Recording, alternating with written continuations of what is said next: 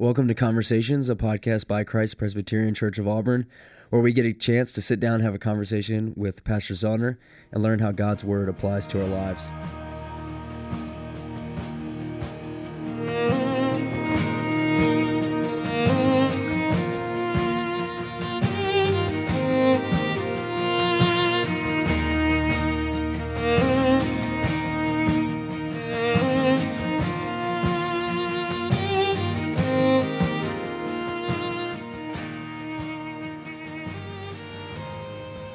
Welcome back to Conversations. We are here with the amazing man himself, the beautiful Pastor Eric Zellner. How are you? I'm good, Will. Thank you so much. That's the kindest introduction I've ever received in my whole life. Nobody's ever said any of those things. Well, they're all true. We're going through the Lord's Supper. This past week we did the Lord's Supper part 1 and went through the 4 different views that have kind of come up throughout the Christian church. And now today we come to look at some of these contemporary issues. I guess before we get into these, Eric, do you think these are important to talk about, or kind of what do you think is how we should look at these, like from an overarching view? Yeah, I think some of the things I want to talk about are just the things that people already talk about concerning the Lord's Supper. So there's just various questions, comments that I've received over the years in pastoral ministry that people ask, and it usually comes from folks who come from various backgrounds. So you might have a Baptist person who wants to ask about grape juice, especially somebody who comes from the South. You might have somebody that's a pretty significant, careful reader of the Old Testament that wants to understand what's this about unleavened bread. Then you have in the early 2000s, late 90s, you had people who began to come out of non-covenantal, non-reformed context, and they started asking, hey, why aren't our children partaking of the Lord's Supper, our children who haven't yet professed faith? And so some of these issues that I would say are contemporary issues are contemporary in the sense that these are some of the questions that people ask me and have asked me in the last 15 years of pastoral ministry. So with that being said, let's start it off with, you hinted at it, is grape juice an acceptable substitute for wine in the Lord's Supper? Yeah, I think so. The thing I always like to say to people is that there's no question in the text. People want to debate this, but there's no question in the text that Jesus instituted the Lord's Supper with wine. He used wine and unleavened bread because he was taking the Passover meal and saying that Passover meal is intended to be fulfilled in me. And I'm saying this means something greater than your deliverance in the past out of Egypt. This involves your deliverance through my shed blood for the purpose of your salvation. And so when we talk about it, the concept of grape juice, we have to remember that you just need to begin with this point that Jesus didn't initiate this sacrament with grape juice, because grape juice didn't actually exist. And so I always think it's helpful to give people a quick history lesson. Any Google search of this can give you this same information. The history of Welch's grape juice is the history of how we got to even asking the question, is grape juice an acceptable substitute? So prior to 1869, there was no such thing as grape juice. And the reason there's no such thing as grape juice is because you don't have pasteurization and you don't have refrigeration. And so for centuries, when grapes were squished and the juice was drawn from them, it was to put over into jars, and the purpose was to cause them to ferment, scrape off some of the pulp type material, and then have a wine. So even when Jesus changes the water into wine at Cana of Galilee, that which is called the better wine, according to the master of ceremonies, is that which would have had a little bit higher volume of alcohol and a little more refined taste. So that which the family could have afforded would have been fermented grape juice, but it would not have been as deeply and richly full-bodied wine. So his comment in John 2 about this is, usually people save the good stuff for later, for earlier and serve the bad stuff later, is telling us that there's a we're not talking about, the grape juice here is not of the finest quality grape juice that I really like.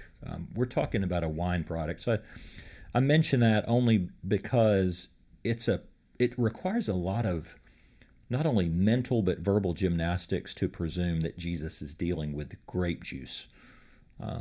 Because in the ancient world, there's really only two drinks that people drink. It's water, when they can have it purified, and it's wine. So is grape juice an acceptable substitute? In our church, we offer both, and it's not because of any reason other than a cultural appropriation. There was in the late 1800s, early 1900s, a strong temperance movement in the United States and portions of Europe that led to this product, which Mr. Welch, who was a Methodist man, Dr. Welch's unfermented wine. It was a pure grape juice, and it became known at the Chicago World's Fair in 1893, and it begins to kind of spread. And it's offered as an alternative to fermented wine, and it was specifically for the purpose of communion in churches. And the thought was, we don't want to serve wine to people who may be struggling with alcoholism. And so at least what I think is helpful to wrestle with is, what did Jesus actually institute? Mm-hmm. It was wine. And the wine has all of the properties of a bite to it. Wine has a little bit of a burn to it. When we remember the concept of Jesus drinking the wrath of God to the dregs, that's appropriate imagery to wine, because the dregs of the wine is the bottom of that goblet, and all the particles that settle at the bottom of a wine goblet. So I think we just acknowledge where these things came from, and acknowledge that when we're choosing grape juice, we're choosing an accommodation that Jesus didn't incorporate. Mm-hmm. But probably for our cultural sensibilities, it's an okay place for a lot of us to land. Children can partake of the Lord's Supper and not feel startled by the taste of wine. Right. Though I don't think it's radically problematic if they do taste it. So anyway, we saw this personally at our service last week, where we had juice and wine, but we actually didn't have juice. They were both wine. So there were a lot of kids in our church clocking back some wine, and we're very startled by that. We only served wine. That was a clever trick on our behalf, wasn't it? So it sounds like you're saying that wine is probably the preference, but because of grape juice's original intent, which is pretty much just wine except unfermented and handling the cultural sensibilities, that it's an acceptable form. Yeah, I agree. That's exactly what I would say. Okay, next one. Is unleavened bread required? Okay, so when Jesus takes the unleavened bread of the Passover meal and says, "This is my body given for you," we need to understand what leaven meant in the Old Testament. So leaven signifies in the Old Testament sin, and the reason we know that is because various times in the Old Testament, God says, "Get the leaven out of your heart," or Jesus comes in the New Testament and says, "The leaven of the Pharisees is malice and wrath," and all these other things. It is biblically meant to communicate a kind of residual sin. And so when God is establishing the Passover meal, he's saying, get that residual sin out of your house, out of your life by way of repentance. So the real issue, while they were called to sweep their houses and go across their cabinets and get all the leaven out, there's more going on there. Of course, God was saying, be the kind of people who would be willing to search your own hearts and get the sin out by way of repentance, bringing it to me for cleansing. So when Jesus picks up that bread and he suddenly goes, "This is my body given for you," he's saying, if we understand the gospel, this is my gift to you, a broken, torn body of flesh that does not have sin in it. So in giving us that gift, the unleavened bread is meant to communicate something that's pretty significant, and that is that Jesus' body does not contain sin. However, I think it's also helpful to know in this day and age, people think more about gluten than they do about leaven, right? So vocabulary is probably a challenge. So, for someone to think about what is unleavened bread, it's probably not something that most people can find or figure out. And when I have to make all of those explanations by way of jumping, then I think the vast majority of people can understand Jesus saying, "This is my body given for you," and it's bread. Or Jesus saying in the book of John, "I am the bread of life." And so I don't think it's absolutely required. I think it's helpful in terms of its imagery, but it's not absolutely required. Okay. Next one is paedocommunion biblical, and for those that wouldn't know what that means, is essentially children or infants receiving the Lord's Supper. Is that biblical? Yeah, and it's children who haven't yet professed faith in Christ, right? So the reason that people ask that question, here's where it generally comes from. In the Old Testament, children were taking the Lord's Supper. So it seems that there is... we're taking Passover. I'm sorry, we're taking the Passover. Yeah, I'm sorry. So they were taking the Passover inside their families. And so the question people ask is, if Jesus took the Passover and gave us the Lord's Supper from it, then how could we exclude our children? Because God was trying to communicate in the Passover meal, you are a part of the covenant community. He was saying that to every member of the family. I think that the important distinction is this. In the New Testament, we have a kind of discontinuity, a kind of break with the Old, in that in 1 Corinthians chapter 11, the Apostle Paul says, it is important that you search your hearts, that you examine yourself before you partake of the Lord's Supper, so that you may not bring yourself under God's judgment. And so historically in the church, the way this has been understood is when a child comes to saving faith in Jesus Christ and professes their faith, they've already been baptized as infants, and then they come to profess that faith publicly. This is the opportunity for them to do precisely what 1 Corinthians 11 says, and that is to examine the body of Christ, to weigh the body of Christ, and to comprehend the gospel before they're partaking of it. So if in the Old Testament, circumcision and Passover were meant to draw lines around the broad covenant community, everybody in national Israel partook of those things, as long as by gender, in the case of circumcision. But in this case, what seems to be very clear is we don't go and do mass, we don't serve baptism to the whole world.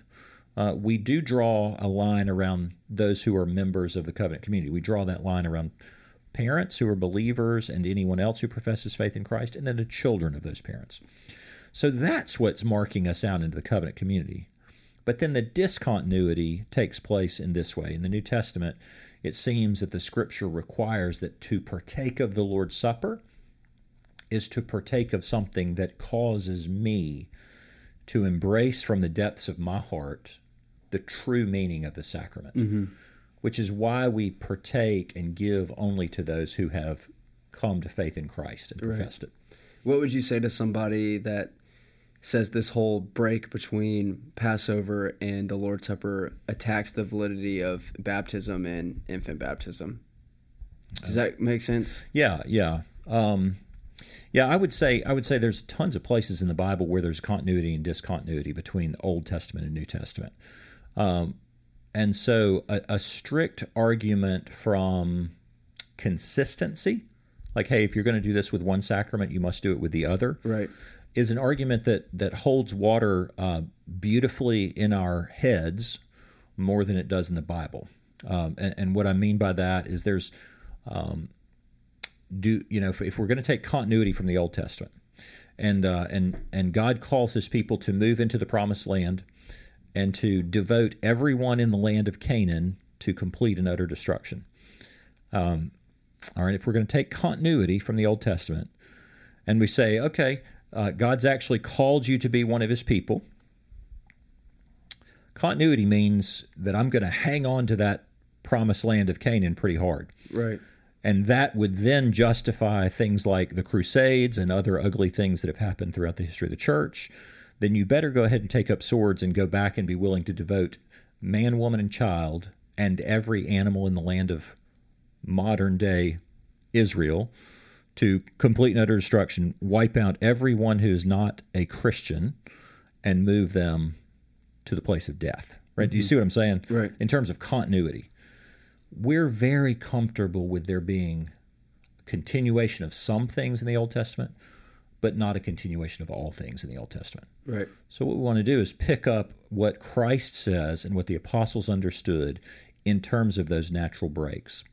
To be honest with you, if the Apostle Paul doesn't say in 1 Corinthians 11 that this sacrament requires a kind of searching of the heart, then I could be very comfortable with continuing that from old to new. Right. So I don't know if that answers the question. But arguments from consistency have to be weighed against what the Bible says concerning that consistency. Right. Okay, and our last one, how frequently should the Lord's Supper be observed? Okay, so at this point I'm going to answer the question based on my own personal thoughts on this, and then each church tends to decide it based on multiple factors, not entirely just on my thoughts, okay? So it seems pretty clear to me in the New Testament churches that the Word of God and the sacraments are celebrated together. They seem to be practiced every time the body of believers gathers for worship on the Sabbath.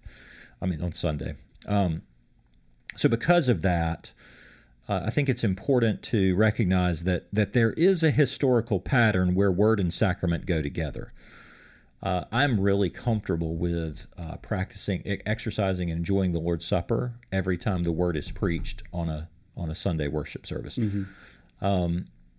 And that is